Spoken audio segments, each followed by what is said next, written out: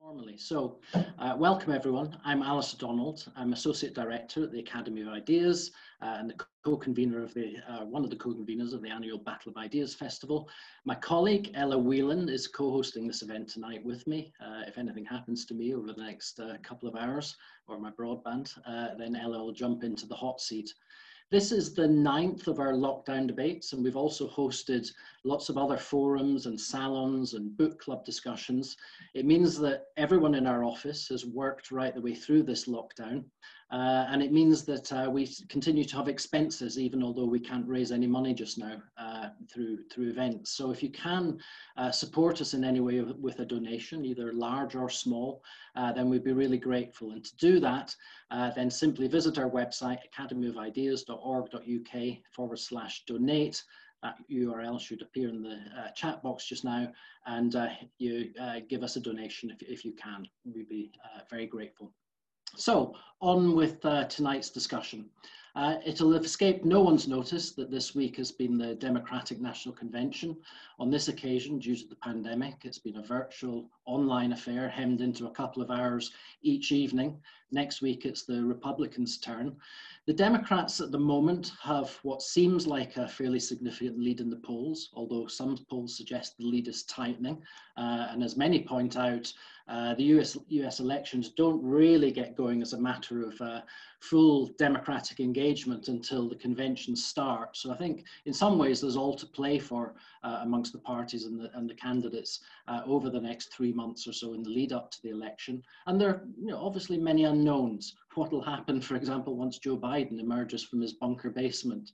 How will the pandemic affect the contest, not just in terms of its devastating impact on jobs and people's livelihoods, but also in terms of the fairly atomized public sphere that it's created, and which you'd inevitably expect to impact on the candidates' campaigns. What will be the impact of the culture wars, not least because one recent survey suggested that 62% of Americans have political views that they're now afraid to share. So could it be the case that the polls are entirely wrong so far? We just kind of don't know that at the moment.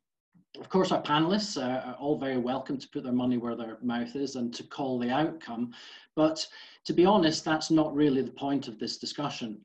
I think the way to treat this is rather as an opportunity to get to grips with the important underlying social, cultural, political trends and their impact. In that respect, it's worth noting the existence of what seems like an almost parallel world to the pre-recorded videos of the convention so far, a world where enormously significant events are occurring that the candidates to some extent seem reluctant to address, whether that be the slide into disorder of American cities, questions over the future of key institutions such as the police, collapse of infrastructure from electricity systems to postal and fire services, the trade wars, rising tensions in the international sphere. And that's before we even get to the enormous question of the future of the domestic economy in America. So a huge amount potentially to discuss this evening. Let me introduce my panel in the order that they're going to speak in. So to start with, we'll hear from Sohrab Ahmari. Sohrab is the op-ed editor at the New York Post, contributing editor to the Catholic Herald. He's author of a number of thought-provoking books, including a forthcoming work, The Unbroken Thread, which is discovering the wisdom of tradition in an age of chaos, that I think would be a very interesting reflection in terms of the history wars that are currently raging in America. Then we'll hear from Wendy Kaminer, who's a lawyer, social critic, and a writer, author of numerous books, but to highlight just one, Free for All, Defending Liberty in America Today. Wendy was a signatory to the recent A Letter on Justice and Open Debate, published in Harper's Magazine a few weeks ago, and which has caused such a furore in the time since. Third, we'll hear from Michael Tracey, who's a journalist based in Jersey City in New York, a writer on US politics for numerous publications, Vice, The Daily Beast, The American Conservative, and The Guardian, so spanning lots of different political persuasions. Michael's journalism and tweets, I think, have been fairly indispensable reportage over the recent times as to what's going on in the ground in American cities. So welcome to you, Michael. Really glad that you could join us tonight. tonight. Then we'll hear from Dr. Richard Johnson, who's here in the UK, the only one of our speakers here in the UK. Richard's a lecturer in US politics at Lancaster University. It's always worth looking out for his regular appearances in the media. He's author of the recently published The End of the Second Reconstruction, Obama, Trump, and the Rise and the Crisis of Civil Rights, that looks at the current threats to democracy in America. And finally, we'll hear from Helen Searles, who's based and works in Washington, Chief Operating Officer of Feature Story News and the Director of their worldwide operations, overseeing its US and international bureaus. And to Helen and to all the speakers, we're extremely grateful that you've generously agreed to give us your time and at such a time when it's obviously a really busy moment for you. So just in terms of the format, I've asked each of the panel to give us some quick opening thoughts for 3-4 minutes absolute maximum, just to kick us off with their views on what's important about just now and what the trends are that they see. I can then pick up some of the themes with them, give a chance to comment on what they've heard from others, and then it'll be straight out to the audience for all your questions and points, and I'll take groups of questions coming back to the panel fairly regularly to give them a chance to respond. So over to you, Saurabh, for your introductory thoughts. Well, thank you very much for having me. I'm pleased to join this as panel, but especially Mark Tracy. If there isn't a Michael Tracy fan club, then I will happily start it. I learned so much from him. And I'll tell you a personal anecdote that will see into the substance of my thoughts, namely that in January, I unfairly picked on Mark because we had both published columns in the 2 New York tabloids. As you know, I work for the New York Post, but there's another one, the Daily News, and they both made the same point. Mine was first. And this is a point of the contention,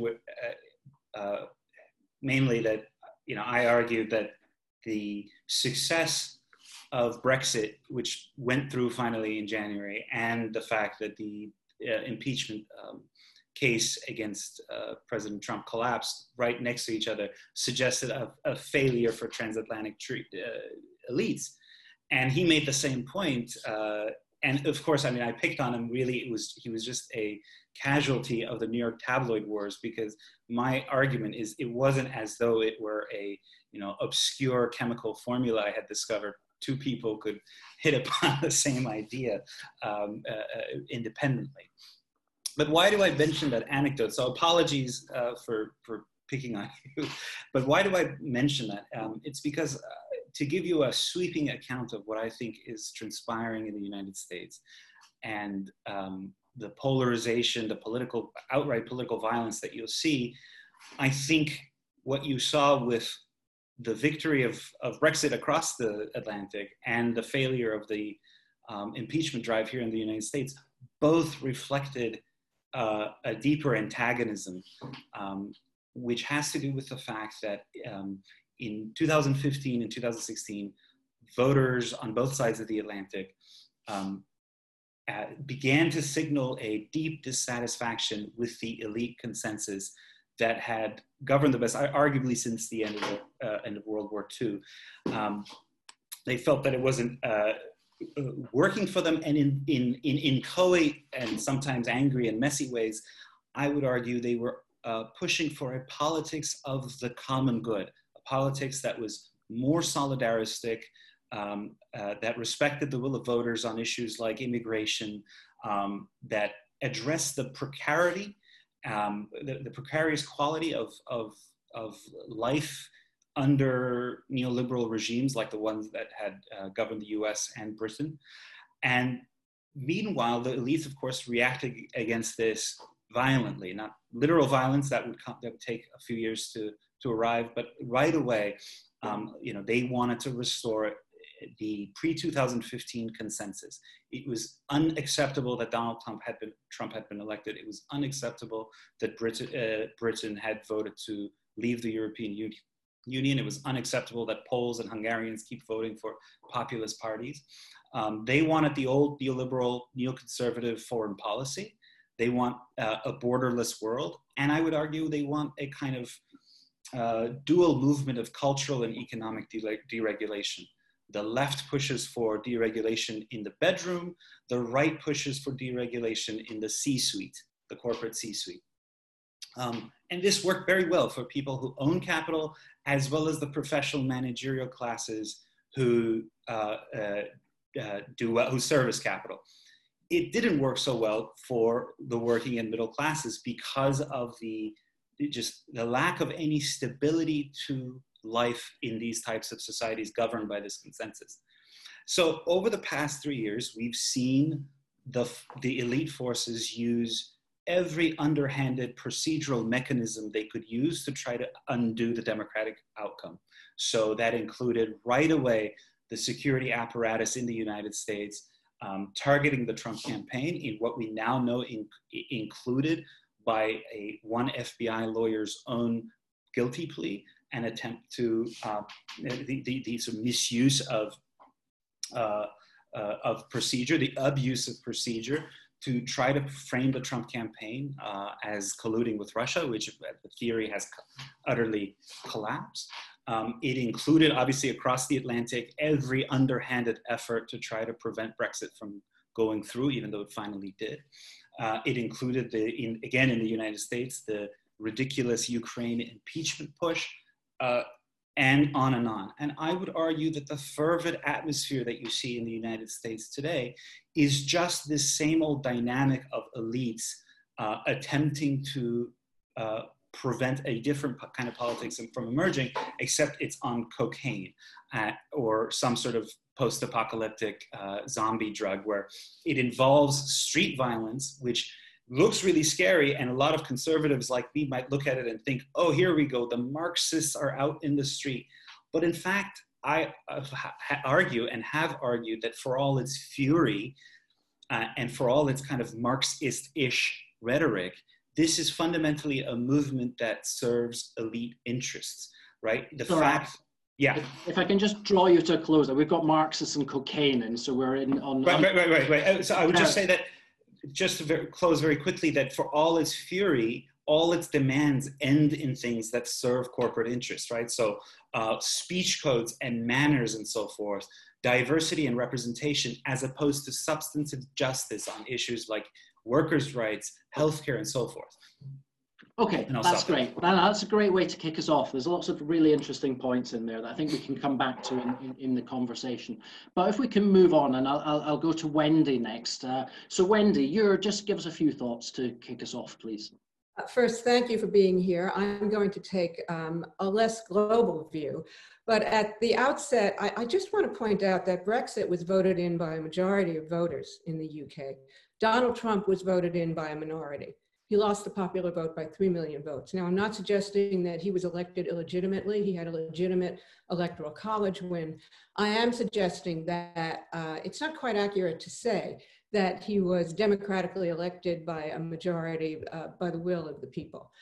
As far as the FBI spying on one person affiliated with the Trump campaign goes, the FBI spies on lots of people, right and left, all the time. And that's been a problem for years. Now, getting to this election, there are of course, a lot of very interesting issues we can discuss. I want to focus on what I think are the two controlling questions, which are who will be allowed to vote and whose vote will be counted. These aren't new questions. The political history of America is in part a political history of suppressing Black votes systematically, sometimes murderously, for a period of about 100 years after the Civil War.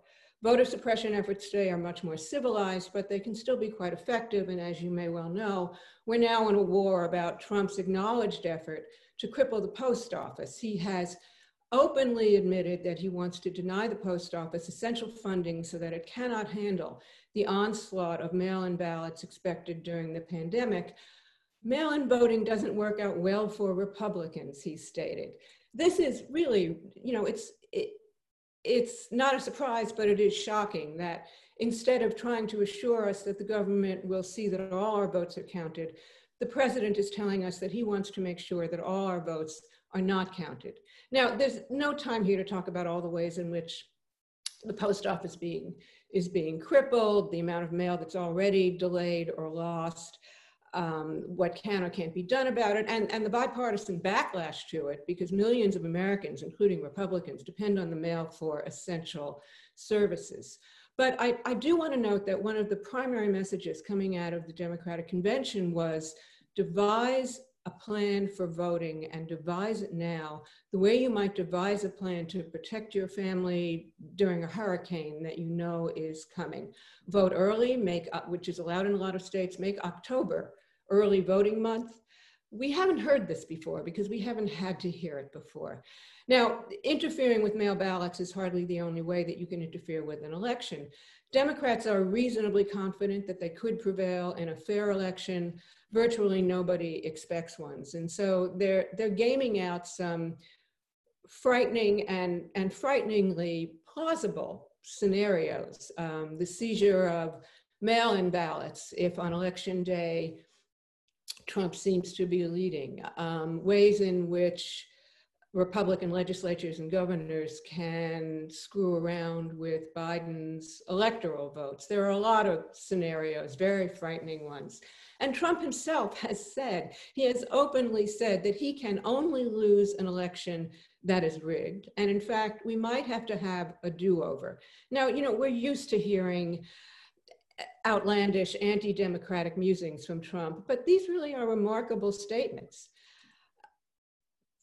And the effect will be, even if Trump somehow loses and has to leave office, that he will have convinced his base that he was the victim of a coup, and so by extension were they. So, you know, here we are. If Joe Biden doesn't somehow win a significant and generally unchallenged strong majority on or shortly after Election Day, whoever is sworn in January is going to be viewed as illegitimate by either a majority or a significant plurality of Americans. Now, you combine that with a pandemic, economic devastation, and a nation that is right now immersed in fear and loathing and grief. And I fear that we may be in for a prolonged period of unrest, violence, and perhaps even something like martial law. Now, I want to get back just in conclusion for a moment. Final point, Wendy. Final point. To Trump's admitted statement that he wants to make sure that our mail-in ballots are not counted, although he wants his mail-in ballot to be counted. In a somewhat functioning, healthy democracy, the president might surreptitiously promote electoral policies that favor his base, but he would never admit to doing so openly. Instead, he would hypocritically pay lip service to democratic ideals. In Trump world, you don't have to do that. You know, in Trump world, there's no need for hypocrisy. If we think of hypocrisy as the tribute vice pays to virtue. In Trump world, vice pays no tribute to virtue. And that is a measure of how debased and corrupted and damaged our democracy is. I mean, sometimes I just cry for my country. Okay, thank you. And I think, you know, you raised a lot of concerns that have been raised elsewhere as well. So I think we should come back to those and then try and take them on and try and understand a bit more about that. Michael, if I can move to you, please, for your opening thoughts. Yes, thank you. And also thank you to Sohrab for offering to found a fan club in my honor. I think you might find that the resulting fan club is rather lame, so I don't know that I would advise that course of action necessarily. But anyway, yeah, this is already an interesting discussion. I think what I could add that might be of use is just to relay a few findings and surmises that have come about as a result of me spending around 2 months going around the United States to the aftermath of riots. And it should be emphasized that the riots which broke out in late May and early June of this year appear to have been the most widespread and severe since at least the 1960s. And I don't know that you'd get a great sense of that given the predominant themes of the coverage of the protest / riot movement in the early portion of this summer. But you know, you can go to Minneapolis, St. Paul, even now probably. I was there in June and July, and walk down blocks where entire streets essentially have been reduced to rubble, where people feared for their lives. There was a woman in Chicago whose friend was nearly killed, who I spoke to. And there's a lot to say on that subject, but in terms of how it relates to the 2020 election, I think one thing is potentially instructive, which is that there is a possibility, you can imagine a scenario where a certain kind of Republican emphasizing law and order, emphasizing aversion to criminality, which probably wouldn't be all that controversial, emphasizing the undesirability of riots, might stand to benefit politically from what's occurred, given the historic magnitude of these events. And yet Trump himself is an emblem of instability and almost chaos in the minds of many people in his own right. So he doesn't serve as really a persuasive counterweight in the minds of a healthy share of voters to the unrest and instability that was brought into their communities with such rapidity, really, earlier this summer.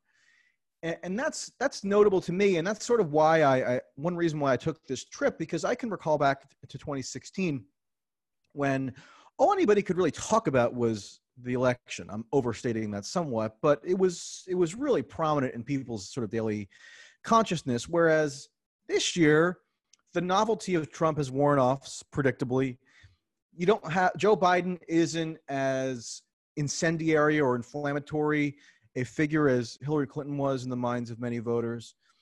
And so the election itself has almost been subordinated in importance to issues like obviously the pandemic and the protest / unrest. So it's almost as if you have to talk about the election by reference to different issues. And I think you see that almost on display at the Democratic Convention, where there's a massive amount of emphasis on the Black Lives Matter protests.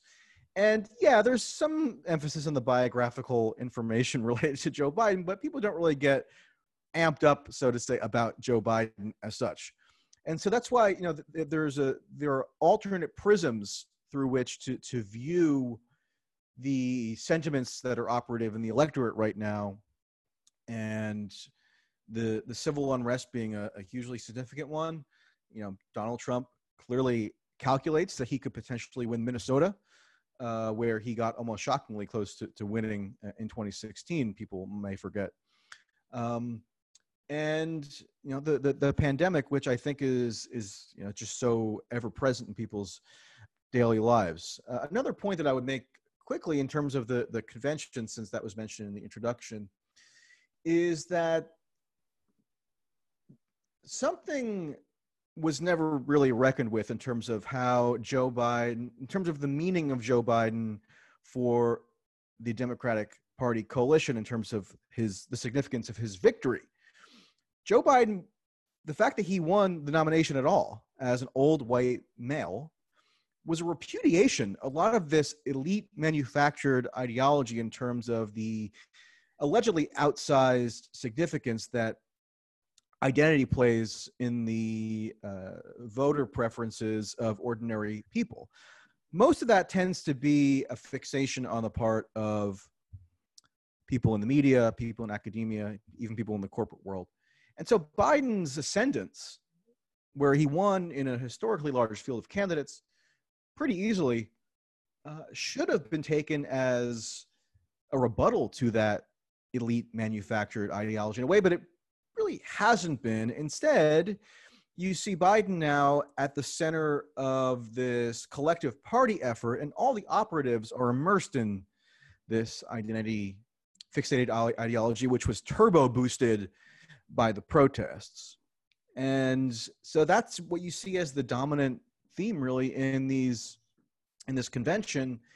And Whether that's a natural, yeah, go ahead. Let me just draw you to a halt there, Michael, and because I want to come back to some of that stuff, because I think that this whole influence of identity politics and the way it's going to play out in this contest is a fascinating one. But let me come back and question you on that. Let's go on to Richard first, just get a few thoughts from Richard, and then Helen, and then we'll come back and have a bit of a chat amongst the panelists. So Richard, off you go. Yeah, thanks very much. I wanted to use my time to sort of offer something of a psephological analysis of where we are compared to 4 years ago. I think the DNC convention ongoing at the moment really epitomizes the Democrats' difficult balancing act. On the one hand, they have a party activist base, which holds views which are not shared by the majority of Americans on issues ranging from immigration, levels of environmental regulation, the Green New Deal and so on, certain matters of gender and sexual politics, and certain matters of police reform.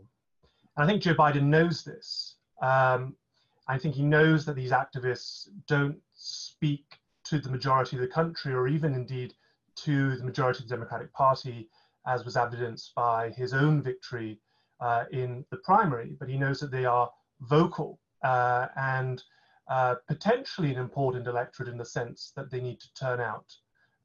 They're not enough, they're not sufficient to victory, but they are necessary to victory. But I think Biden has decided that it's much more important to spend his time focused on a subsection of the electorate which will have a disproportionate influence in the outcome because of where they are geographically. And that's working class, older white voters without college degrees, and also suburban, more middle class women, white women. And these are groups which both voted for Donald Trump in 2016, but if they switch to Biden in non-trivial numbers, then that in itself would be enough to help Biden secure victory. And I think that there are lots of there's lots of evidence in the DNC this week where the Biden campaign has clearly placed individuals like John Kasich or even Bill Clinton to try to speak to those electorate. And even when you have figures of the sort of left of the party like Bernie Sanders, it's interesting that the issues that Sanders talked about were the kind of old-fashioned bread and butter social democratic issues of childcare, minimum wage, union rights, and so on. And I think Joe Biden has also, perhaps inadvertently, sometimes helped by his own gaffes, that he is, when he has made mistakes, faux pas, on some of these issues of identity, it's helped to actually separate him in voters' minds from those issues. So looking at where we are now, Biden is in a reasonably good position to win, but it's not fully locked on. I think that Trump, for the first time in his presidency, has really botched the politics of the moment. He's an incredibly politically savvy individual, and I think that there are all sorts of crises throughout his presidency, not least the impeachment crisis, which he has managed to dodge that bullet. But I think when it's come to the coronavirus issue, he was incoherent at the start in the messaging on it, and I think that it's made it harder for Trump to seize this moment and put the Democrats on the back foot. I think the other issue that Trump faces is that he's failed to adequately define Joe Biden in a way that he did so brilliantly with Hillary Clinton and the crooked Hillary line, or his 2016 Republican opponents in the primary, Low Energy Jeb, Little Marco, Lying Ted, and so on. Sleepy Joe doesn't quite get there for Trump. He needs voters to fear Joe Biden, voters who think Trump's not done a great job, but think that Biden is a threat to their way of life. And I don't think he's done that yet. Now, I suspect that that's the pivot that his campaign is making now and is going to try to do in the next few months to make Biden sort of the Trojan horse, Trojan Joe, or however he wants to put it. And that may pay off, but it's going to be a steep climb. He's in a weaker position now than he was Biden's unfavorable ratings are sort of net -5, whereas for Hillary Clinton, her unfavorable ratings were more like net -17, net -20. So he needs to kind of treble the net negative rating that Biden has in the electorate. And so that's going to be his task. But even if Biden wins, and I'll just finish on this, even if Biden wins, I think people will, Trump is not going away. He's going to remain a major force in American politics, the most significant figure in the American conservative movement for some time. And so I think that there could be potentially a complacency, even those who think that Biden will win, that in defeating Trump in November, Trump goes away. If Trump leaves the White House, he's still going to be a delible aspect of American politics for quite some time to come. Okay, thanks very much, Richard. That was very useful. Helen, let's come to you and get your thoughts now. Okay, so I think that this is an interesting time to be having this discussion, because if you look at the polls, they are about where the polls were this time in 2016, when Hillary was leading the polls, and the chance of going into the election, the chance of a Trump victory was, on the smart polls, was, he had about a 28 to 72% chance of winning, and we're at about the same stage now. So there's still quite a strong possibility that Trump could win. But again, we're sort of facing a Democrat kind of lead as we go into the election. So you could say, well, things haven't really changed very much since 2016, but I think there have been some changes which are quite important to note. And I would argue that some of the most important changes have been how the Democrats are trying to define themselves and trying to form their voter base in order to win this election. I think that if you look at Trump, he's just really consolidated what he started in 2016. He has maintained his populist approach. It's done very well for him. His supporters, whenever my reporters go out anywhere, they still find huge support for Trump. His voters are very excited about him. He has a tremendous enthusiasm behind him amongst the people who vote for him. And he's been very effective amongst his own supporters at sort of, ridiculing, silencing, dismissing as fake news, any kind of opposition to him. And I think he's kind of set a course, and he's kind of really stayed on that course fairly systematically. I think the Democrats, on the other hand, have gone through a bit more of a uncertain transformation. I think after the election, they were very much in denial, and they weren't sure who to blame. They weren't sure if it was their kind of identity politics. They went through a great kind of fear that identity politics didn't really work, and they had to be more, embrace a more kind of populist, leftist kind of outlook. There was all those books written about how the flyover states and how the Democrats ignored those places. And I think there was a sort of soul searching within the Democrat Party. And I don't think it's kind of reached a conclusion yet.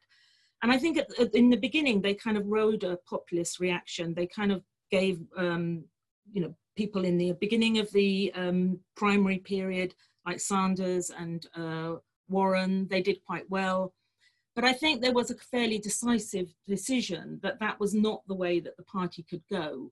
And when people say that Biden won the nomination, I mean, he won the nomination basically by coming in and crushing everybody else. It was such a wide field. Bernie's support was sort of spread between lots of different candidates. And in the end, I think the establishment in the kind of Democrat Party came in and basically said, Biden's our man, we have to have him. And I think that kind of left the Dems in a bit of a state, because they didn't then really have a natural identity to build on for the election. So I think in January, February, it was still pretty certain that Trump was on his way to win this election with absolutely no problem at all. I think what has really helped them has been the embracing of first of all, the race issue, the Black Lives Matter movement. I think that has had a fairly transformative impact on the Democrats' kind of vision of themselves. It's given them a sense of purpose. I think it was nothing to do with them, how it emerged. I think it emerged because of the kind of collapse of elite consensus, which other people have talked about. And I think it was led by kids and by, you know, all sorts of various groups, but it took hold of the, in terms of the sort of woke culture that is the Dems' natural audience. And it gave them a sense of purpose. And I think the fact that so rapidly there was a kind of corporate America came in behind Black Lives Matter, that people were very shocked, but now they feel like they've got a way that they can kind of string together a broader area of support. And I think that's quite interesting. I think that in doing that, it's important to understand that Biden actually is the perfect leader for this movement. It's not that he's kind of, the fact that he's a bumbling idiot in his basement is actually quite helpful, because what he, and there's a total enthusiasm gap. I mean, it's not like, I don't know anybody who's like, oh, Joe Biden, I really want him to be president. What he's got is, he's basically devoid of any real policy, devoid of any kind of politics, but they've created this person, quite unlike Hillary, who I think they want to be sort of more like a figurehead rather than a political leader. And I think that's really what he represents. He's like a figurehead that can sort of be at the head of a anti-Trump vote without really being very clear what they're defining, what they're about.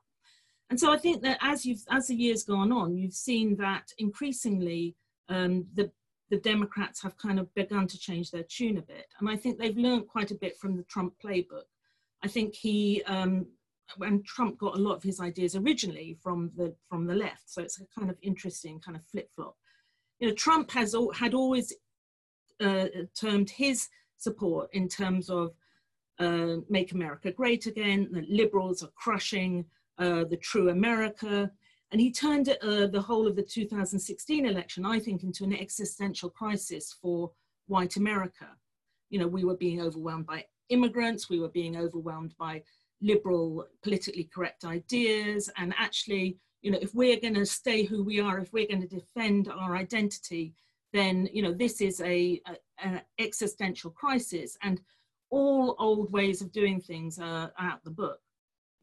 I think now you can see that the left, and incredibly this week in the Democrat convention, I think the left are kind of trying to adopt the same kind of terms. They look at everything in much more cataclysmic terms.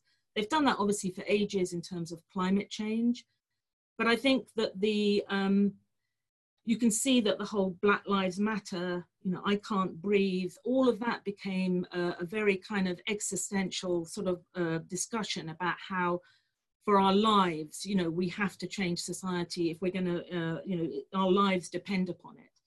And now you can see that every issue I think now is seen in those kind of cataclysmic terms, whether it's the post office. I don't actually agree with what Wendy said about the post office. I think Trump made a tweet, the left reacted. The reality is the post office is fine and it's not going to be that different. And you can see that both terms now, when you then add the COVID panic on top of this, it's created this real sense of crisis. We have Obama saying that we're in a constitutional crisis, that you know, everything that we value is now under threat.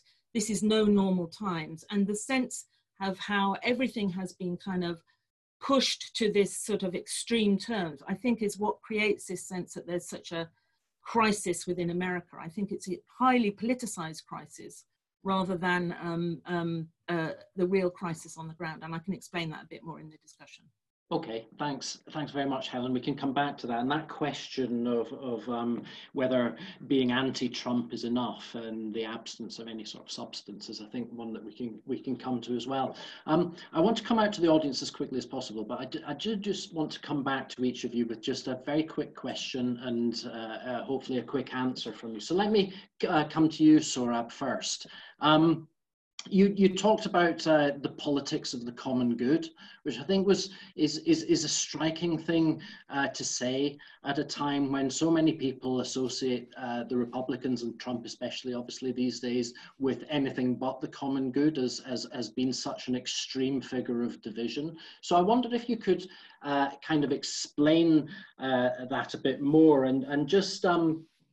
I suppose, you know, obviously this week there's been a conspiracy theorist that's won one of the primaries. There's been yet again the kind of questioning of a quite chaotic response to the pandemic. I mean, he's saying that the economy can bounce back, but I think there's a lot of skeptics.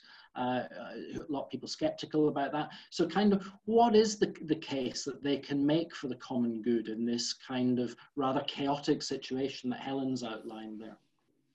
Yeah, so I'll put my cards on the table as I'm a Catholic critic of American conservatism. In other words, I'm a man of the right who would like to see a different kind of conservatism that is not just about maximizing individual liberty, which has been I would argue, the dominant theme of left and right in this country for a very long time, for 2 generations at least.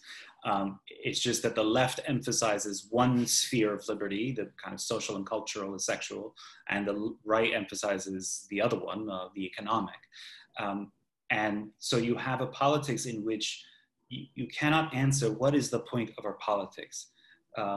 Everything is filtered through questions about rights talk and procedural questions, but no straightforward answers to is our political system working for the vast majority of people. Now, Trump came in and sensed that this was a weakness in our elites, that the elite consensus was not helping the broad masses, and a lot of people were left behind by that model of politics. It worked well for people in my social class, but not for workers and middle classes. And he sensed it, and in a very, inchoate, messy way, because he's not a political theorist, but he sensed it.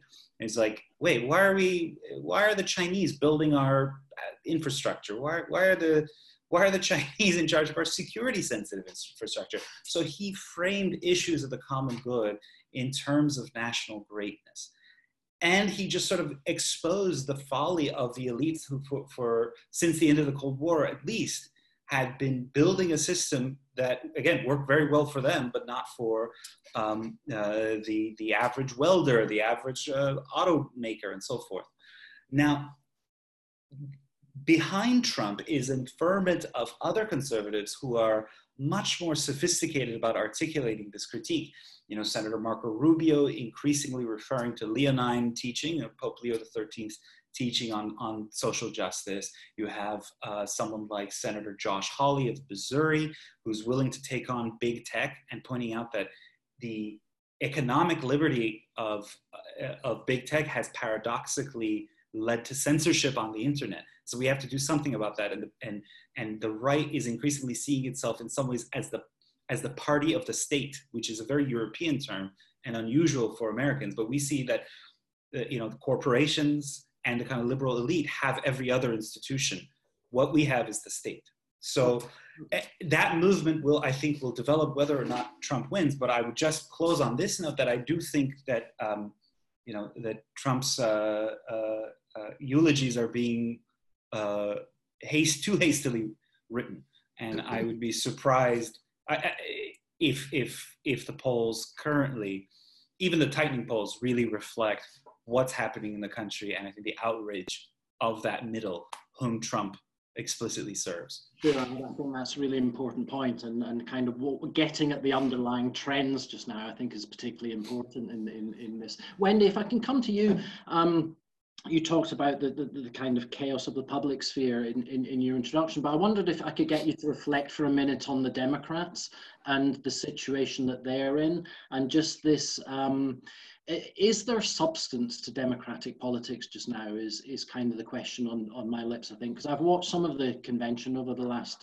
few days, and while the strident personal attacks on Trump have been all to the fore, there does seem to have been quite a concerted effort to play down the divisions, or what seem to be the divisions within the Democratic Party. And there doesn't seem to be very much politics, as far as I can see, in terms of political. I think you've been watching a different convention than the one I've been watching. Okay, so that's what I'm after then. Tell me what there is.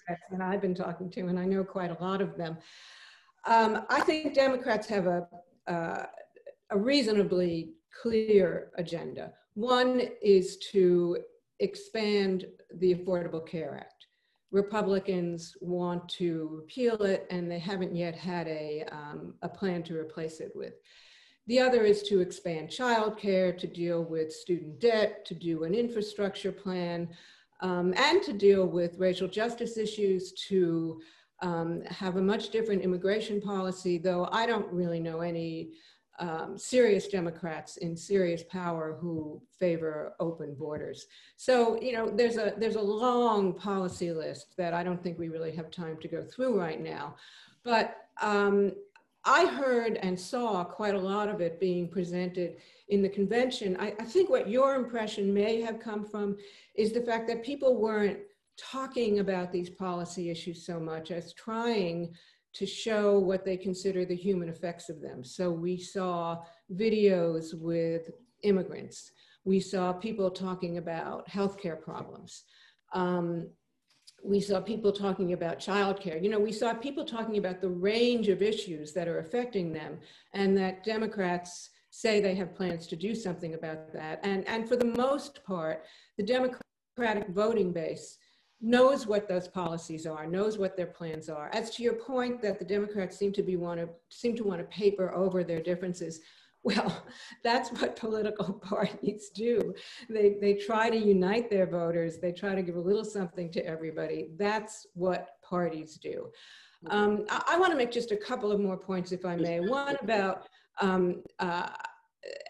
Helen's point about the post office. I just want to say that sorting machines have been destroyed, mailboxes have been removed. I haven't received a ballot that I requested weeks ago. I'm 70 years old. I don't want to vote in person in the primary, but I'm going to have to because I haven't received my ballot. There's not going to be time to turn it in.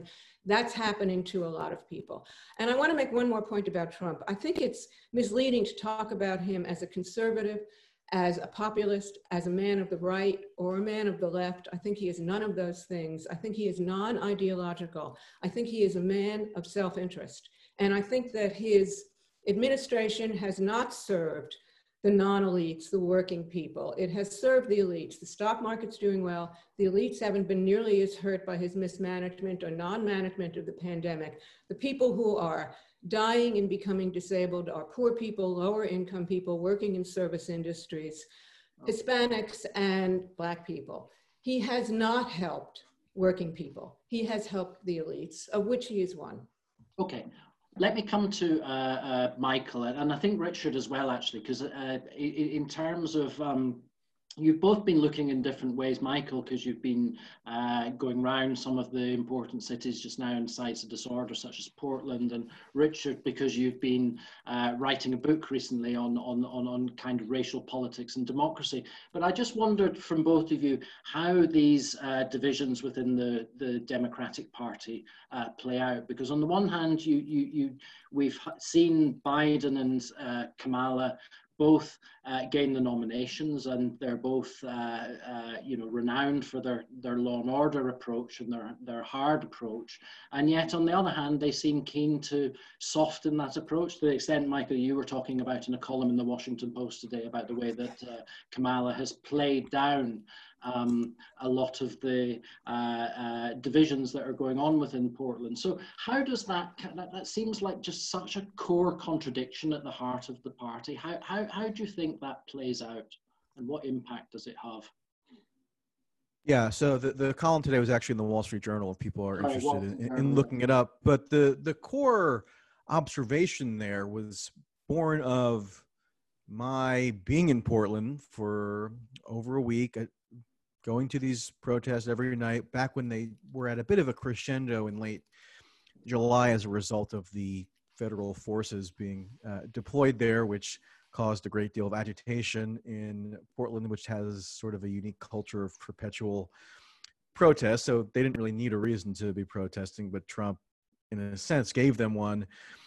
But, you know, you go to Portland and you're there at midnight or so, and you have black-clad, very avowed anarchists, almost foot soldiers, meaning, and I don't say that hyperbolically, meaning they're in full armor with shields, with the anarchist A emblazoned on the shields. I mean, they're not bashful about stating what their ideological predilections are. So they're the driving force in terms of the operations each night in the protests there in Portland, or at least were when I was there. And yet they've seized the mantle of Black Lives Matter, which is unimpeachable in the minds of Democratic elites. So to cast doubt on the ideological ambitions of these largely white anarchists would be seen to them as undermining the moral legitimacy of Black Lives Matter, which is a total non-starter. Sort of gets to the interesting racial and demographic dynamics of this protest movement, which has been, in a way, driven by whites. Yes, there are blacks in particular areas, but you go to some of these protests and they're almost universally white. In fact, I was at some where the police force, which had been dispatched to monitor the protest, were more racially diverse than the protesters themselves, which is sort of a amusing irony that doesn't really get emphasized because it's a little bit awkward. But yeah, I mean, I think you see that tension manifesting in a way in the Democratic Convention and in the person of Kamala Harris in particular, who went around for the majority of her career proclaiming proudly that she was the top cop of the largest state in the union. And yet she can, make common cause with protesters in Portland whose explicit goal is the total abolition of the American criminal justice apparatus. I mean, I'm not making that up. This is what they say. And, because of the odd coalitional dynamics at work within the Democratic Party, somehow Kamala Harris, who was a hardline prosecutor in one iteration of her political self, now is almost channeling the sentiments of a rather radical movement, which, because it's positioned against Trump, ended up being embraced by what you might call normie Dems in the modern nomenclature, meaning just mainstream establishment Democrats who think they're in favor of Black Lives Matter and see that this is one prong of that movement, therefore have, brought it into the fold. And they do so without really examining any of the underlying premises of what they're advocating, which makes sense because much of the media in the United States, I'm sorry to say, is deeply emotionally and politically invested in this protest movement, meaning they're invested in its moral sanctity being preserved. So to highlight any of its less savory aspects would be an unpardonable offense to them. And you see that trickling up into how it's discussed in the upper echelons of the Democratic Party with Kamala Harris, for example, waving the banner of the Portland protesters who don't even think that she should exist as a representative of the depredations of the American carceral state. Okay, Richard, where do you stand on this then? How do you view it? Because you're standing slightly outside of the immediacy of American cities dissolving into chaos and looking at it from a bit of a more academic perspective. But how do you see this playing out? I think there's a major policy schism in the Democratic Party, and that's been papered over to some extent by the Trump presidency. I think Trump has this phenomenon, the political science, this negative partisanship that exists, has held the Democrats together and I think is largely holding them together in this election, with some exceptions on the fringes of the party. But we should be no doubt the Democratic Party is changing, and that a new generation of Democratic elected officials now, not just activists, but Democratic elected officials, are coming to the fore, and they will be increasingly vocal, perhaps not so much in this election, but whatever happens after this election. So we've seen, if you look at the primaries, don't just focus on what happened in the presidential primaries, look at what happened in the congressional primaries in different parts of the country, where candidates sometimes called the Justice Democrats, figures of the sort of left, identitarian left of the party, have unseated long-standing representatives in Missouri and New York and Illinois and so on. And these figures are going to cause a lot of trouble for Biden if he is elected president. And if Trump is elected president, I think will become the leaders of the Democratic Party moving forward. I think for now, the lid is being kept on that. I think that neither Harris nor Biden are natural bedfellows of the kind of Justice Democrats wing of the party. They particularly have a lot of issues with Biden and his past record on the Clinton crime bill, which he was a co-sponsor of, going back even further, his opposition to busing to integrate schools in the 1970s. So there's a lot of distrust, I suppose, in some sense, but I think the figure of Trump is such a powerful one that they're holding things together. And I suppose, as I sort of said in my remarks earlier, I think Trump's challenge is to expose that fissure and to widen it and to make that a major element of the election going forward. I think if he can do that, then I think that he could find the extra only 4 or 5 percentage points that he needs to make this a much more competitive election than it is even now.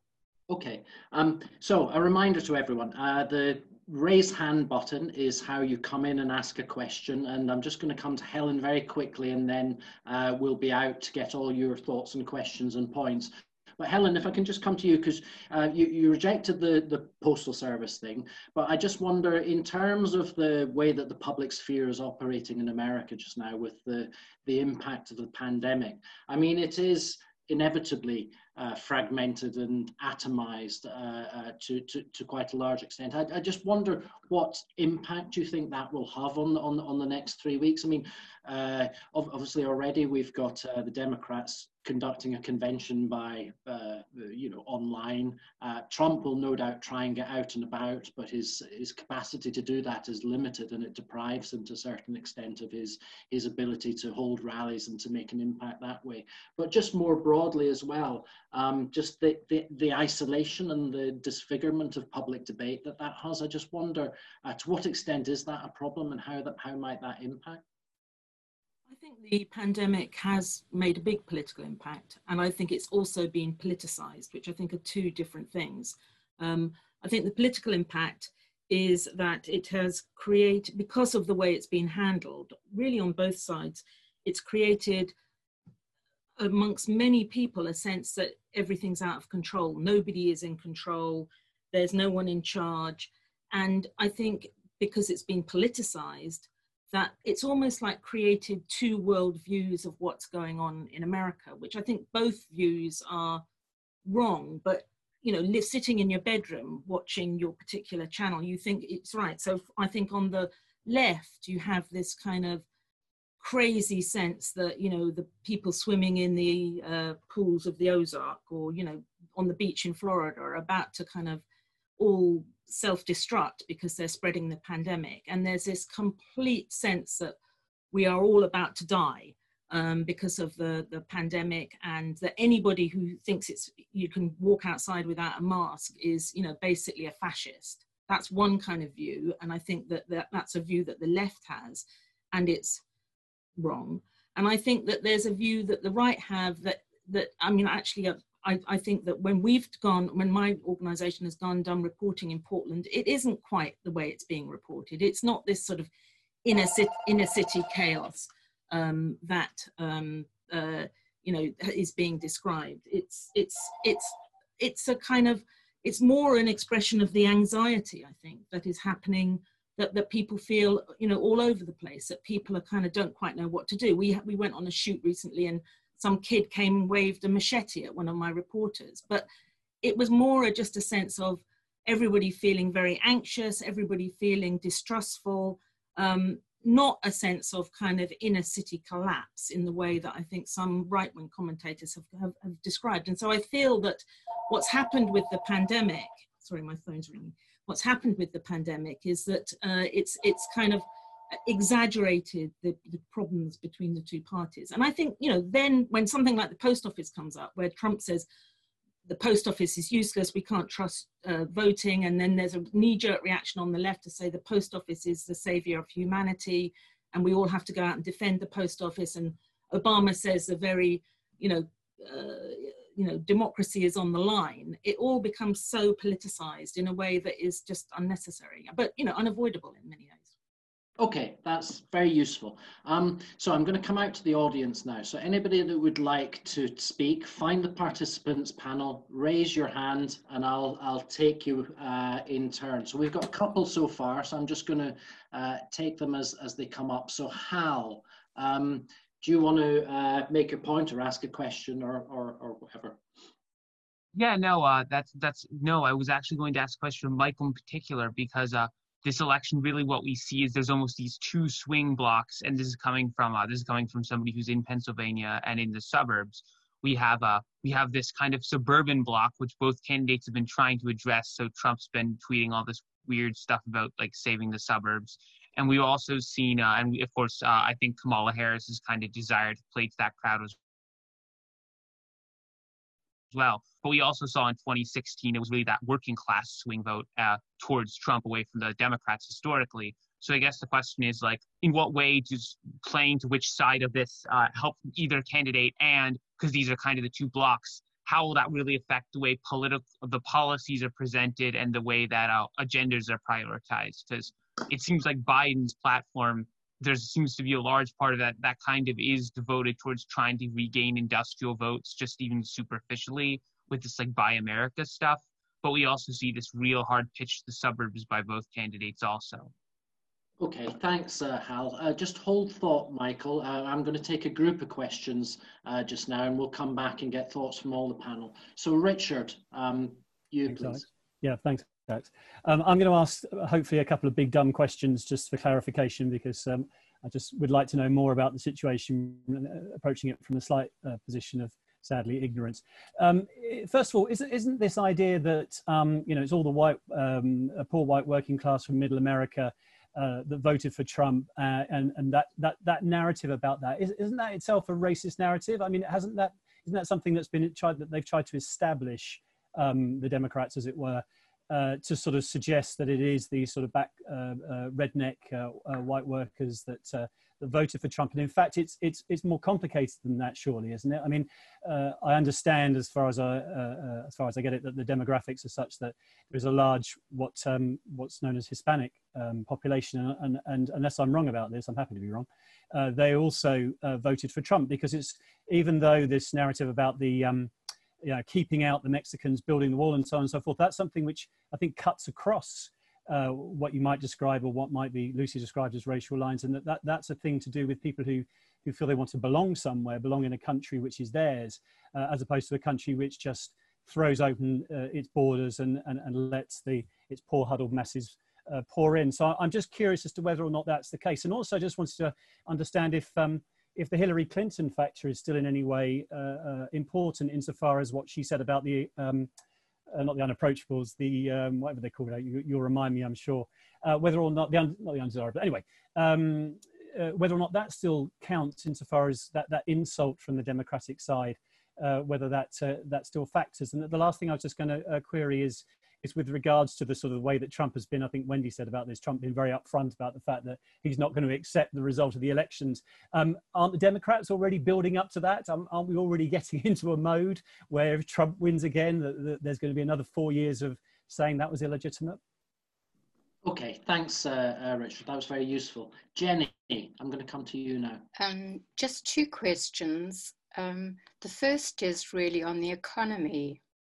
I mean, the economy looks pretty bad, and I'm just wondering how Trump is actually dealing with this, but also what the Democrats are saying about the economy and how America is going to get out of, the sort of post-COVID slump, recession.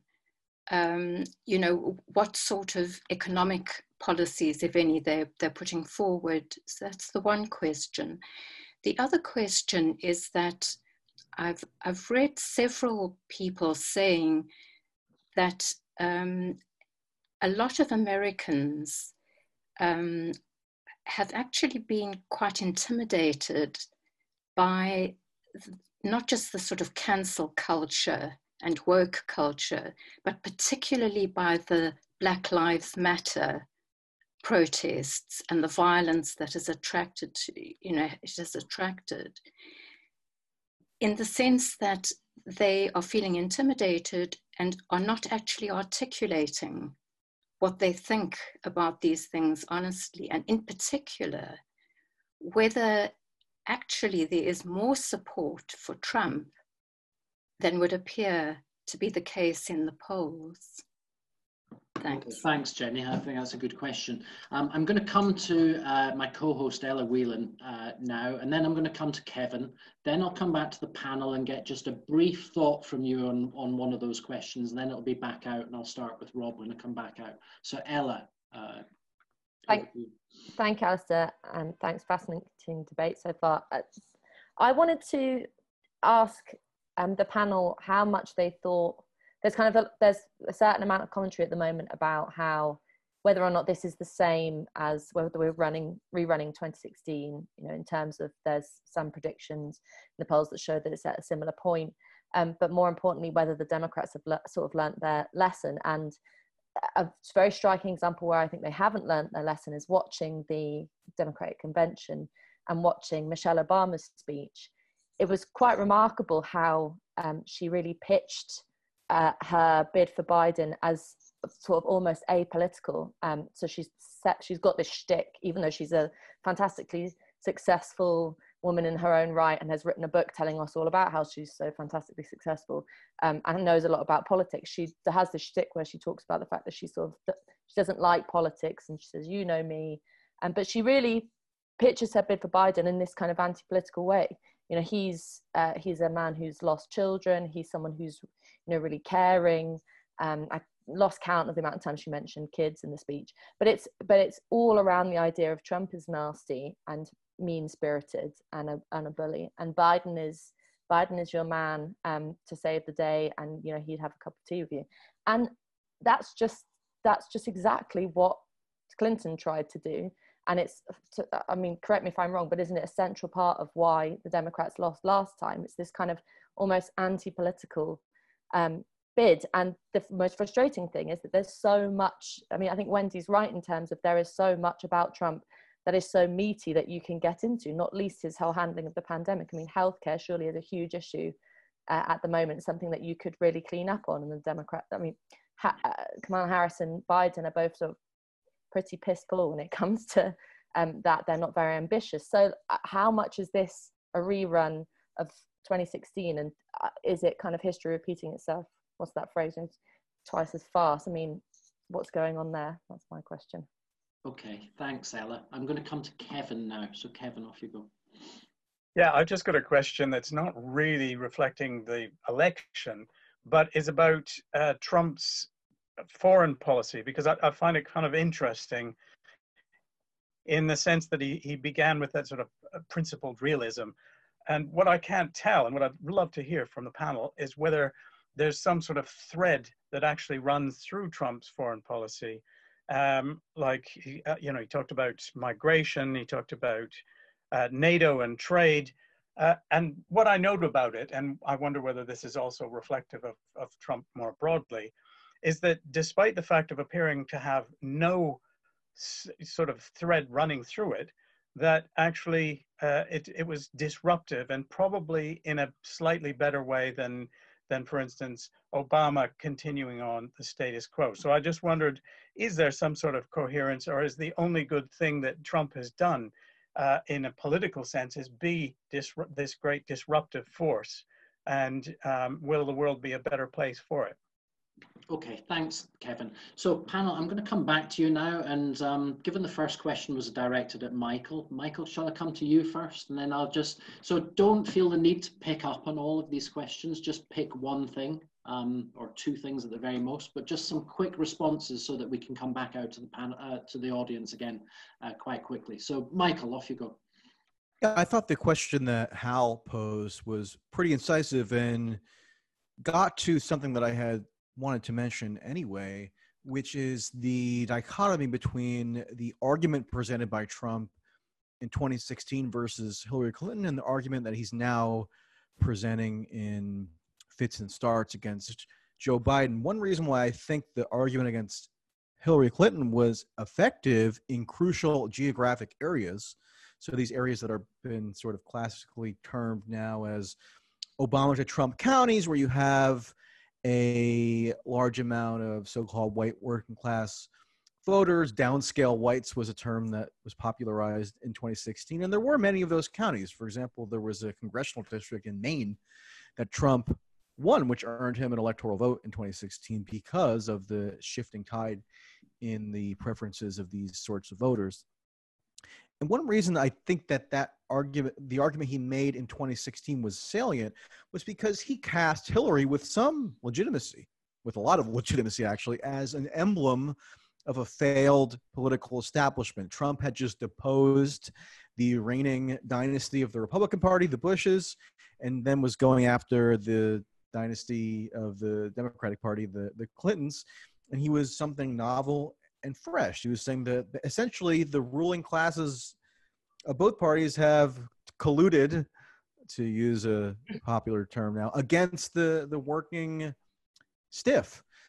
And that argument resonated, partially probably having to do with Hillary's own personal traits that maybe voters in those particular geographic areas didn't find that compelling. But now I think you have Trump reverting back to a style of argument with Biden that really could have been made by any Republican candidate. He's emphasizing how Biden is the Trojan horse for the radical left, and that, you know, Kamala Harris is this kind of wild-eyed radical in her own right. And whatever the validity of that argument, it doesn't speak to Trump's own uniqueness, which caused him to win the stunning victory in 2016. That was, I think, largely a product of his own heterodoxies, where he didn't necessarily abide by longstanding Republican nostrums in terms of free trade, in terms of, you know, political correctness, in terms of foreign policy. And so that's why I think maybe the version of Trump that we're seeing now in 2020 is a little more stale than it was in 2016, which maybe isn't the greatest omen for his prospects. Not to say nothing of the fact that one of his architects in 2016 of his campaign strategy was just arrested today, Steve Bannon, on unrelated charges. And in terms of foreign policy, to touch on that briefly, just very brief, Michael. Yeah, it's very brief. I think that there isn't really a coherent doctrine in terms of the level of disruption that Trump is perceived to pose to the established order or the status quo in the foreign policy domain. It's a communications disruption. Like, he doesn't traffic in the kinds of diplomatic niceties generally that make people roll their eyes. But at the same time, that's sort of layered over a foreign policy / diplomatic approach that really is more or less a perpetuation of the status quo. Like, for all his wailing about how NATO is ripping us off, he managed to broker a deal in 2018 that enabled NATO to secure more funding from member states, which is exactly what Obama had pursued.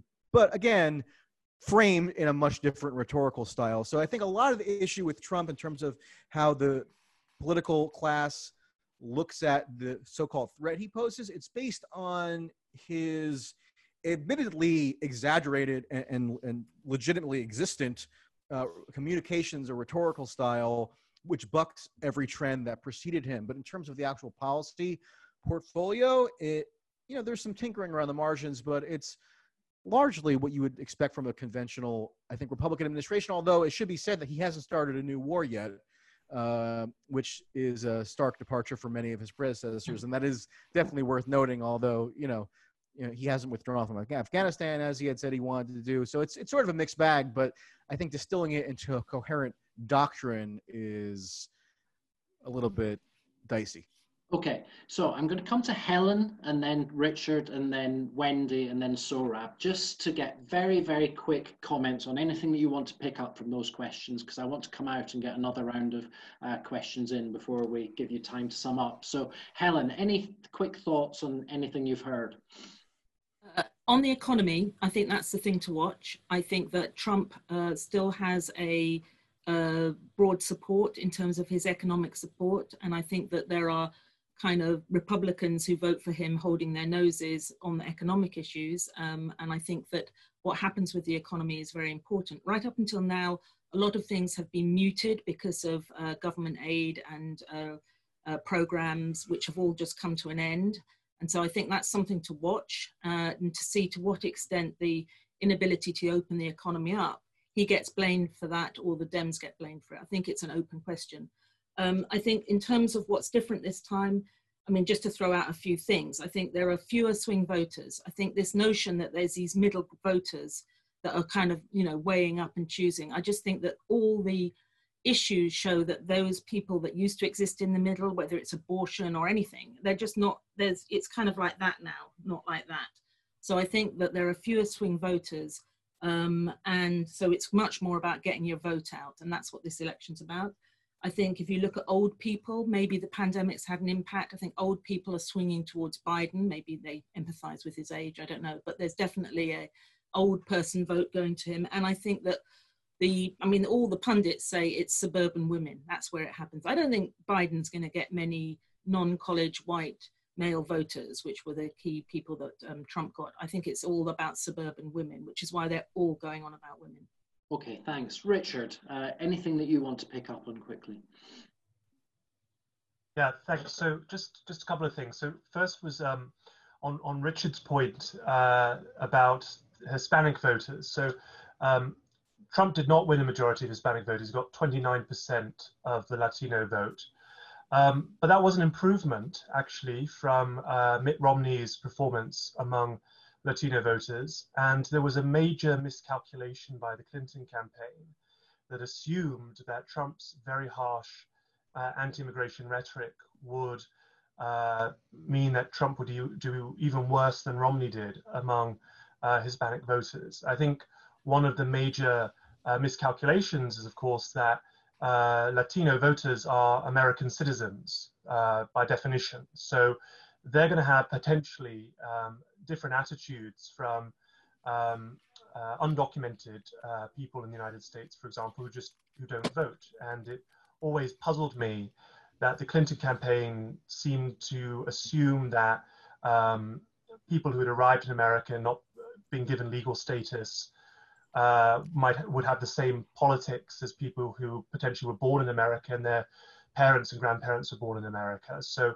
there's much more nuance to that electorate. It's also an electorate that has mixed views on, say, the Black Lives Matter movement, and there are lots of generational differences within the Latino community. The second point I just wanted to pick up on was about this notion of this kind of, Ella's point about this kind of apolitical focus on the personalities. Is this just sort of a mistake being run of 2016 again? And I think, Joe Biden is a very different person than Hillary Clinton, and he's much more liked in the electorate. His approval ratings are just much higher than Hillary Clinton's ever were. And I think that kind of folksiness that Biden embraces is seen as much more genuine than any attempts that Hillary Clinton may have made weakly in 2016 to kind of make herself a more likable figure. And perhaps there's a gendered frame to that as well. I wouldn't want to deny that. But I think, Biden's support among older voters actually predates the pandemic. So Biden was doing much better than Clinton was among over 65 voters, even in hypothetical matchup polls against Trump before Biden clinched the nomination. And so there's something about Biden that makes him appealing. He's the first Democrat since Al Gore to be leading amongst older voters, and that's going to be a major strength for him, I think.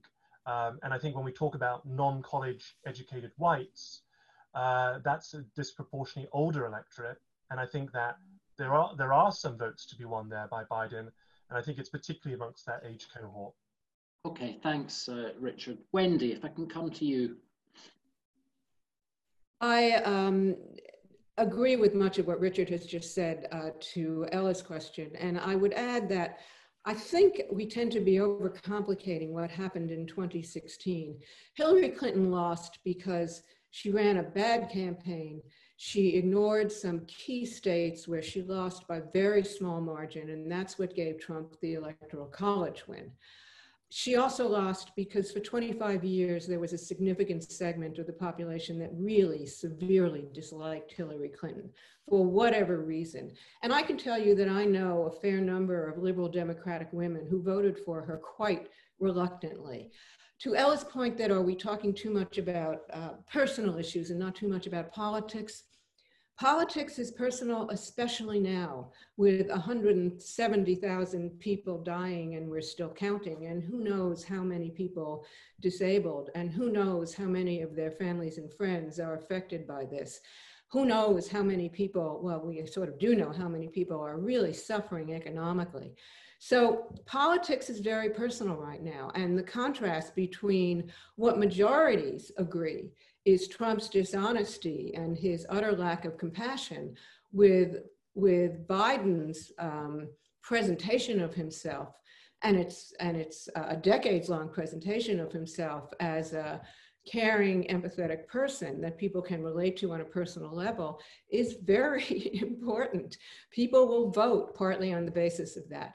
I just want to make a few comments about the question that was asked initially about maybe how Democrats may appeal to working class voters. And I just want to say that politicians, whether they're running for Senate, the House, presidency, they don't think about it in macro terms. They're thinking about it in more micro terms. They're looking at the places in which they're running. They're looking at, what's the margin that Trump won by here? How many voters do I have to peel off? What are the issues in this community that I have to talk about in order to try to peel them off? So there's really no general answer to the question of how do you get Pelin is right, the increasingly small number of swing voters. It's a much more specific micro analysis. One of the groups that I think Democrats will be focusing on are people who regret voting for Trump. And you see that in the Lincoln Project, you see that in a bunch of anti-Republican groups, and you see it in some suburban women. And you see Trump's lack of understanding about that with his incredibly anachronistic appeals to suburban housewives. Okay, thanks. I'm going to come out in a minute for one last round of questions. So if you have anything that you want to get out, ask, or make a point, then do get your hand up now. But Sohrab, do you just have a quick thought before we come back out to the audience? Yeah, I mean, first of all, the Lincoln Project that was just mentioned is purely a project of Republican kind of consultant class elites. It is celebrated by MSNBC and New York Times and Wendy Kavanaugh. It has zero sort of impact on a wider sphere. But I want to answer Jenny's point about the fact that are people afraid to share their views? You mentioned, Alistair, the fact that polls show that 60% of Americans, including a majority of Democrats, are afraid to share their political views due to the cancel culture, so-called. That's a reality, and I'm certain that will play out in the election in ways that will surprise confident men and women of the left.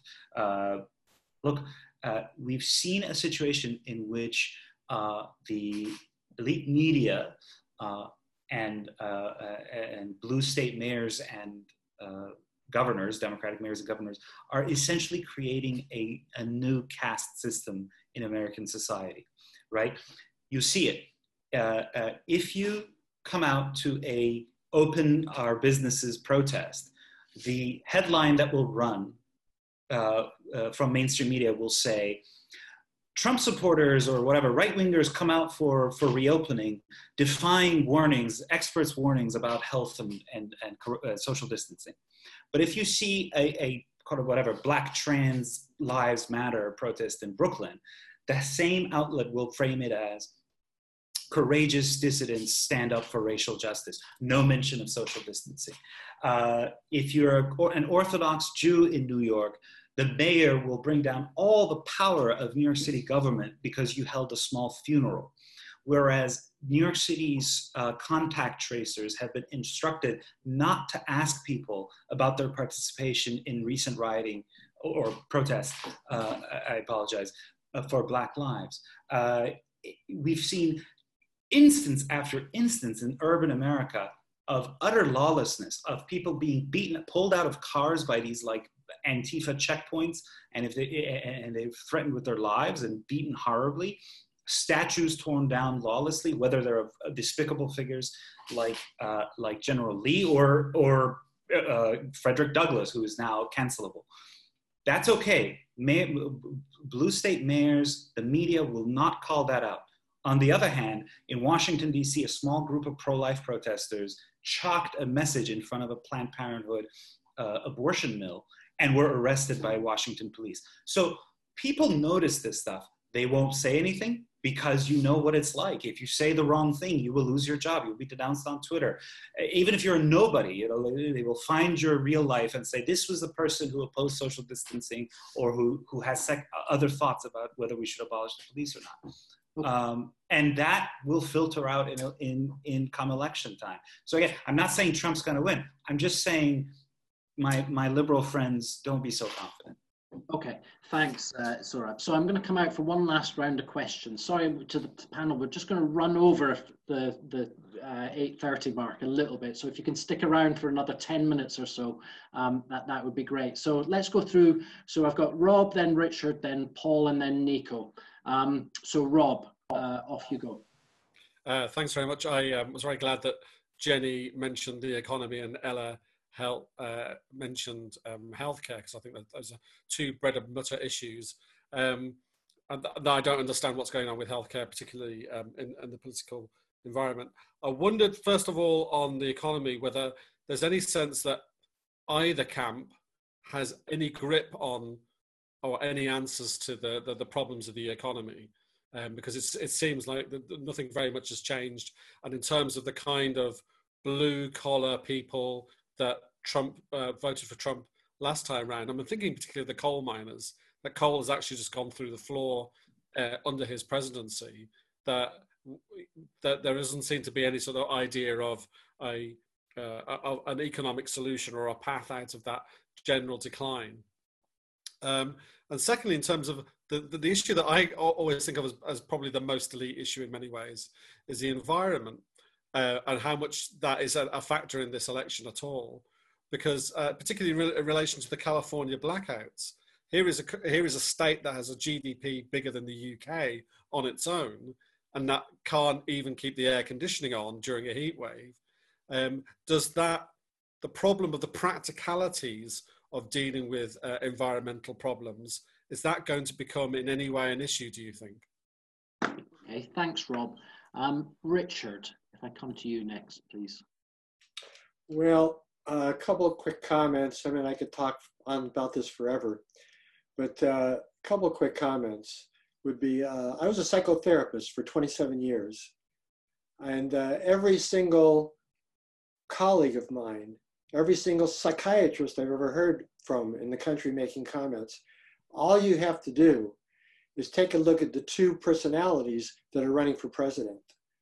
This is like ridiculously black and white.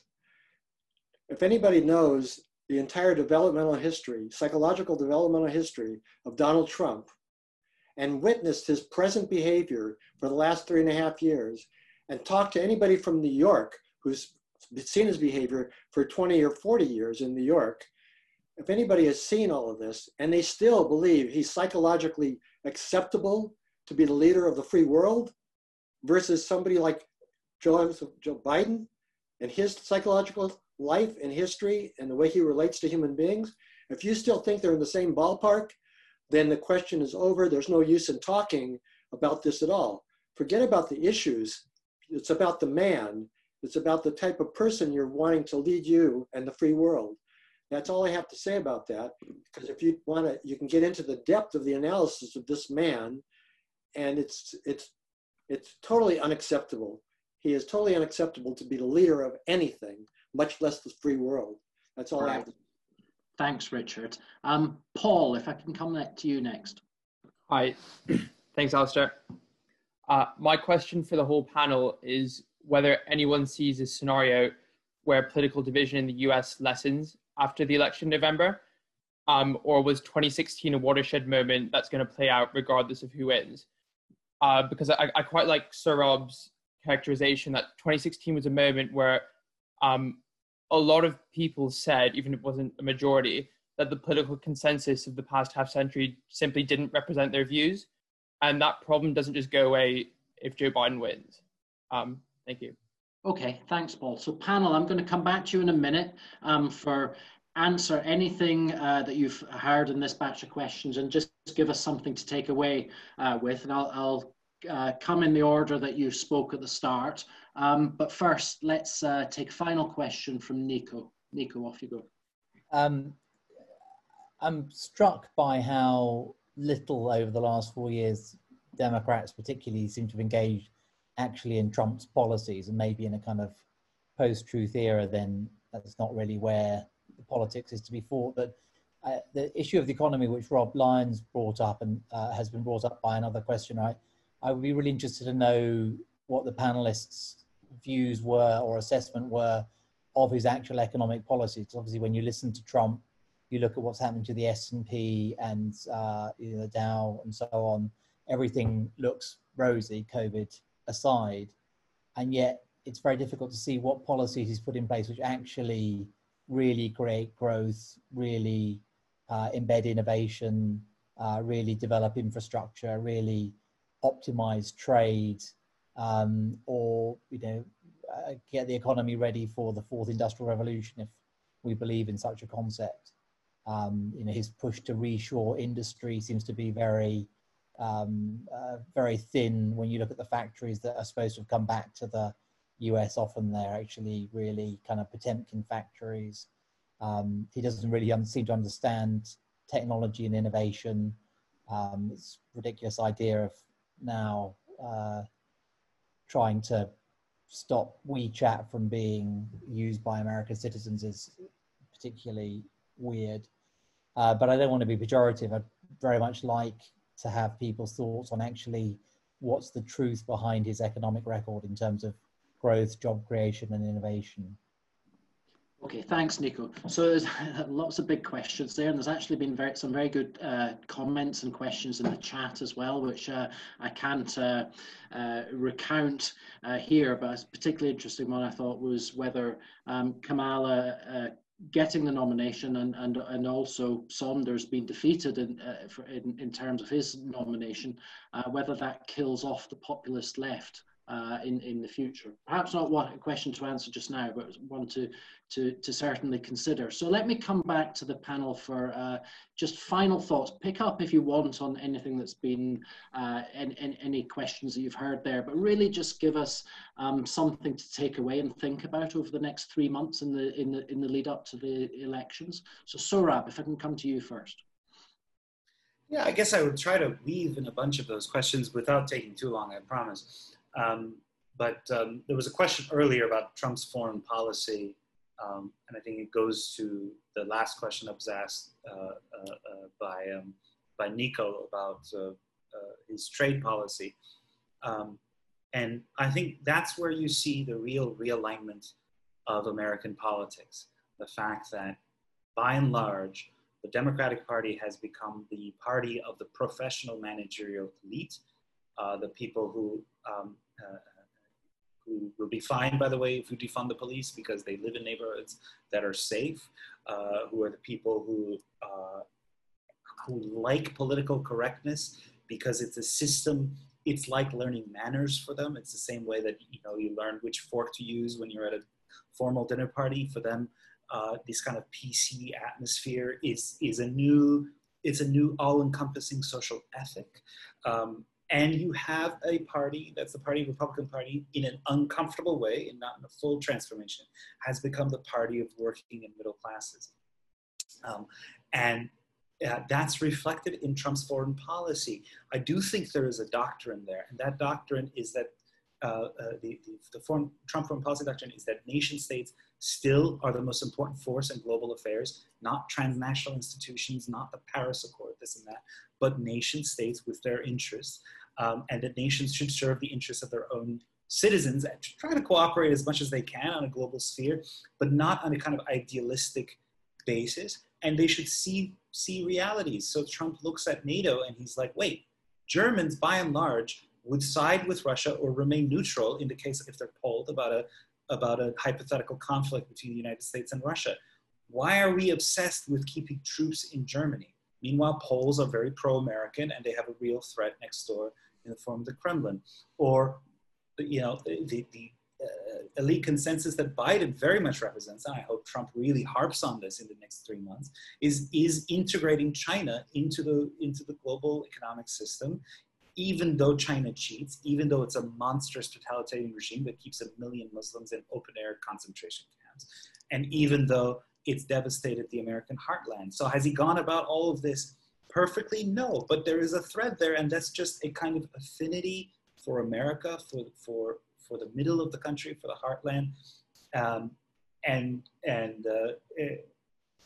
Again, I think it's striking how different it is from what you hear, the rhetoric you hear from the Democratic National Convention, where I was just watching footage where the LGBT caucus was talking. This is the mainstream of the Democratic Party, was talking about abolishing prisons, abolishing the police, abolishing immigration customs enforcement. That's so bonkers, that's so distant from the mainstream American life that, again, all I have to say is I think any sense that this election is a foregone conclusion is mistaken. Thank you. Thanks, Sohrab. Wendy, can I come to you just for a final thought? Give us something to take away. First, I want to make a comment about the question that was asked about the environmental vote. I think we're going to find out in this year how important that vote is. I think if there is an environmental vote, it will go to Democrats. What economic answers are they offering? I think we're going to hear a lot of talk about the need to build infrastructure, which is extreme, and green energy sources that will create new jobs. There was a question about, will our political divisions end if Biden is elected? Absolutely not. We are going to have severe and maybe violent political divisions for a long time, for the foreseeable future, as far as I can tell. And it is extremely worrisome. What is the through line for Trump's foreign policy, for his domestic policy? A couple of people have asked about that. I think the through line is always Trump's self-interest. It is never ideological. Where does he want to have a hotel branded? What's good for his global business? Which leader, which dictator is flattering him? I think the through line for everything is Trump's self-interest. As far as his concern for working people, he's been ripping them off all his life. If you look at Trump University, if you look at his casinos, he's a con artist and he's always ripped off working class people. Finally, I just want to stress what an awful, bizarre time we are living through. We're coming up against maybe 200,000 deaths. We don't know how many people have been disabled by this disease. We still don't have an effective treatment for it. We don't know how many people will even take a vaccine if one is available, or how effective it will be. For me, this whole period feels a little bit like post 9/11, when I was reading the newspaper every day and crying as I read the obituaries of people who were killed on 9/11. It is an awful, grief-stricken time, and we have a president who tells us that everything is wonderful. The economy is great, he tells us, though there's widespread devastation. He's done a great job with the pandemic, though America is doing worse than just about any other Western country. And I think in part, the election is going to be a test of the effectiveness of Trump's reality-altering machine. Okay, thanks, Wendy. Michael, your final thought. I think this overwhelming, almost monomaniacal fixation on Trump's personality traits and the presumption that it's the sole explanatory vehicle we need to understand his governance is a little bit tedious, particularly in the minds of voters who don't really have a whole lot of confusion as to who Trump is. So it's not as though that needs to be hammered home to them incessantly, which it often is in the commentariat and definitely in the Democratic Party. But there was a question raised by Paul about the notion of divisions potentially lessening in 2021 should there be a Democratic president. I think divisions may lessen in total, but the contours of the divisions will shift. So the divisions definitely won't evaporate. But I think, take this for instance. I mean, the elites of the elite classes of the United States, to the extent that we can generalize them, in terms of the national security state, in terms of the media, they never accepted the legitimacy of Trump's election in the first place. They may have technically accepted its legality, but even there it's an open question because you have plenty of people who assumed right off the bat that Trump was illegitimately installed into office by a foreign power. And so you had the resistance start right off the bat. You had the series of machinations that culminated in the impeachment of Trump partly on the basis of a collusion theory, which really has no merit. And so that enshrined a precedent where you can have now aggrieved Republicans, potentially, once they're in the opposition, making use of very similar tactics against potentially a Joe Biden or Kamala Harris, notwithstanding Biden himself being somewhat less of an incendiary figure. And a lot of the division since Trump has been elected has been stoked by an animated and energized left-wing movement, which probably won't have as much energy behind it in the event of a Democratic president being in office. Will there be some?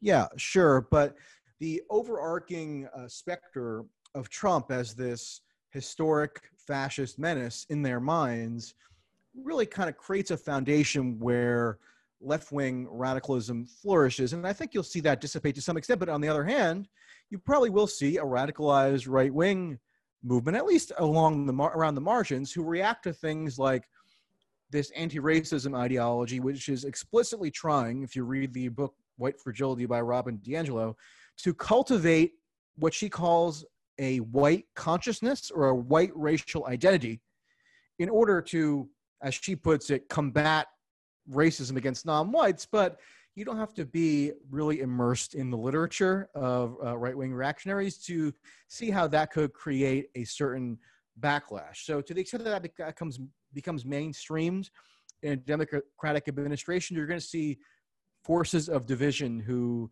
perceive it in a way that enlivens them to take some potentially divisive action. Brilliant.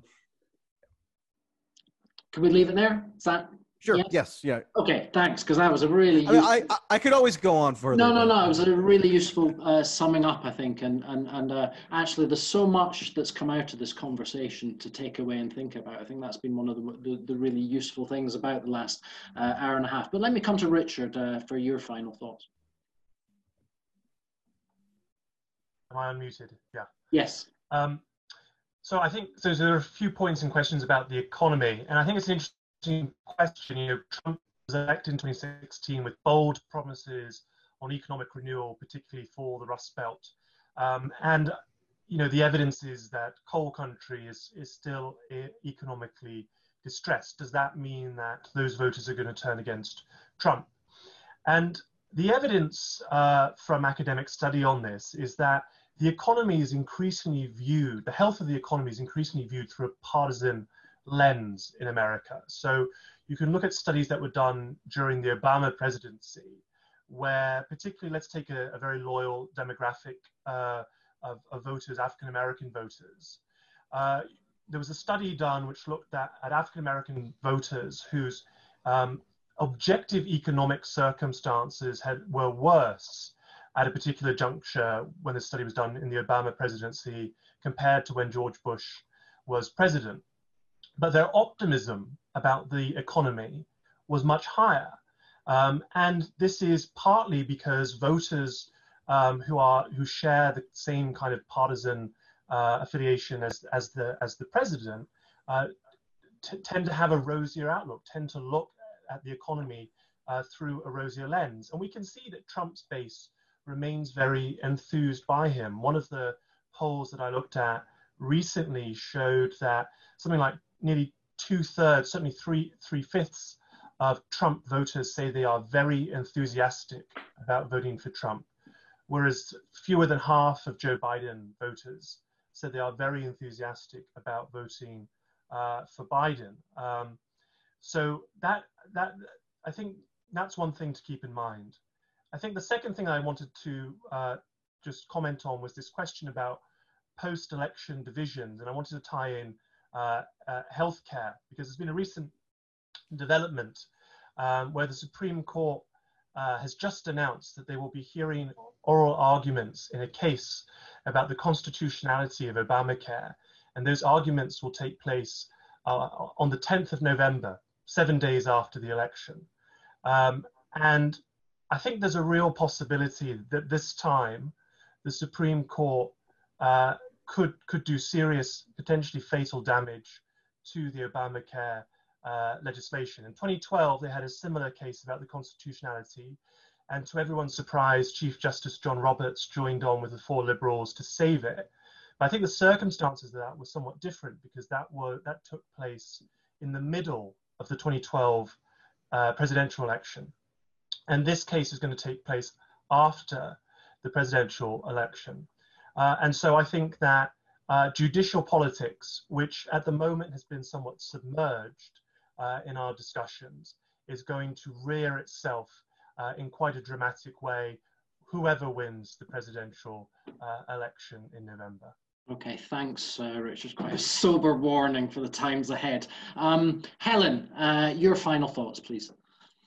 Okay, so a few things to come back on. I think on the economy, I do think the economy is the thing to watch. I think that Trump's real success up until now, I think, is based on some liberalization, tax policy, and the massive expansion of corporate debt. I don't pretend to be an economist, but I do think that's pretty important. I think in terms of some of his kind of foreign policy, economic policies, I don't think there's a huge difference between Biden and Trump. They're both very anti-Chinese, and I think that kind of autarkic tendency will continue, whoever gets into power. So that's just a few things to keep an eye on. But I think in terms of who gets blamed for the COVID recession, I think is very, very important to try to understand. You could look at something like college football, which I know British people don't understand college football, but in flyover states like Wisconsin and Ohio, it's the life and blood of society, and it's just been cancelled until next year. It will be very interesting to see who gets blamed for that. Is it the Democrats who've closed down all these things, or is it Trump because he let the pandemic get out of control? And I think those kind of issues, which really impact people's lives, and obviously unemployment and jobs, I think are quite interesting issues to look at. I think one thing I disagreed with someone in the conversation said that one of the things I do think we should note is I do think the Black Lives Matter thing was a bit of a watershed in terms of people's views. I don't think the overwhelming reaction to it was fearful. I think it was surprise, and it was almost like people pushing against an open door in terms of how it became such a widespread sort of acceptance of a view. And I think that part of that is because there were so many young kids involved in it. And if you went to the protests in DC, it was just full of school kids. And I believe it was similar in the UK. And I think that that's something that took the whole of America a bit by surprise. And I don't think people quite know what to have made of that, but I think it's made politicians a little bit, it's changed the politics around that. And so I think rather than seeing fear, I think people were more surprised and perplexed by it. I do want to finish on this thing about whether people are afraid of sharing their views. I think if you think the last election was hard because journalists never went out of the bubble and stayed within the Beltway to report the election. it's going to be even harder. And so we never knew what Trump voters were thinking about. We never went and asked them in Wisconsin. We never went and asked them in, you know, Pennsylvania or wherever. I think if it was hard before, it's harder now, because the ability to travel around and really get a sense of what's happening in such a kind of atomized environment that COVID has created, I think is even more difficult. I think whenever I was watching a BBC reporter reporting after one of the Democrats gave their speech, Kamala Harris gave her first speech last week on becoming the vice president, of getting the nomination. And he was asked, what's the reaction of people in DC or in America? And he pontificated on about the reaction of people in America. I don't know how he knows. I mean, he's sitting in his bedroom in Washington the same way that, you know, all the rest of us are sitting in our bedroom in Washington. And I think that it's going to be a very difficult election to make sense of, partly because of COVID. And I know, you know, I'm trying to get my reporting teams out to Arizona, Wisconsin, Florida, but I think it's still, you know, it isn't as though we're hearing all the voices. And so I think if people are afraid of sharing their voices, we may find a big surprise. But I do think things have shifted a bit. I think it's something to watch.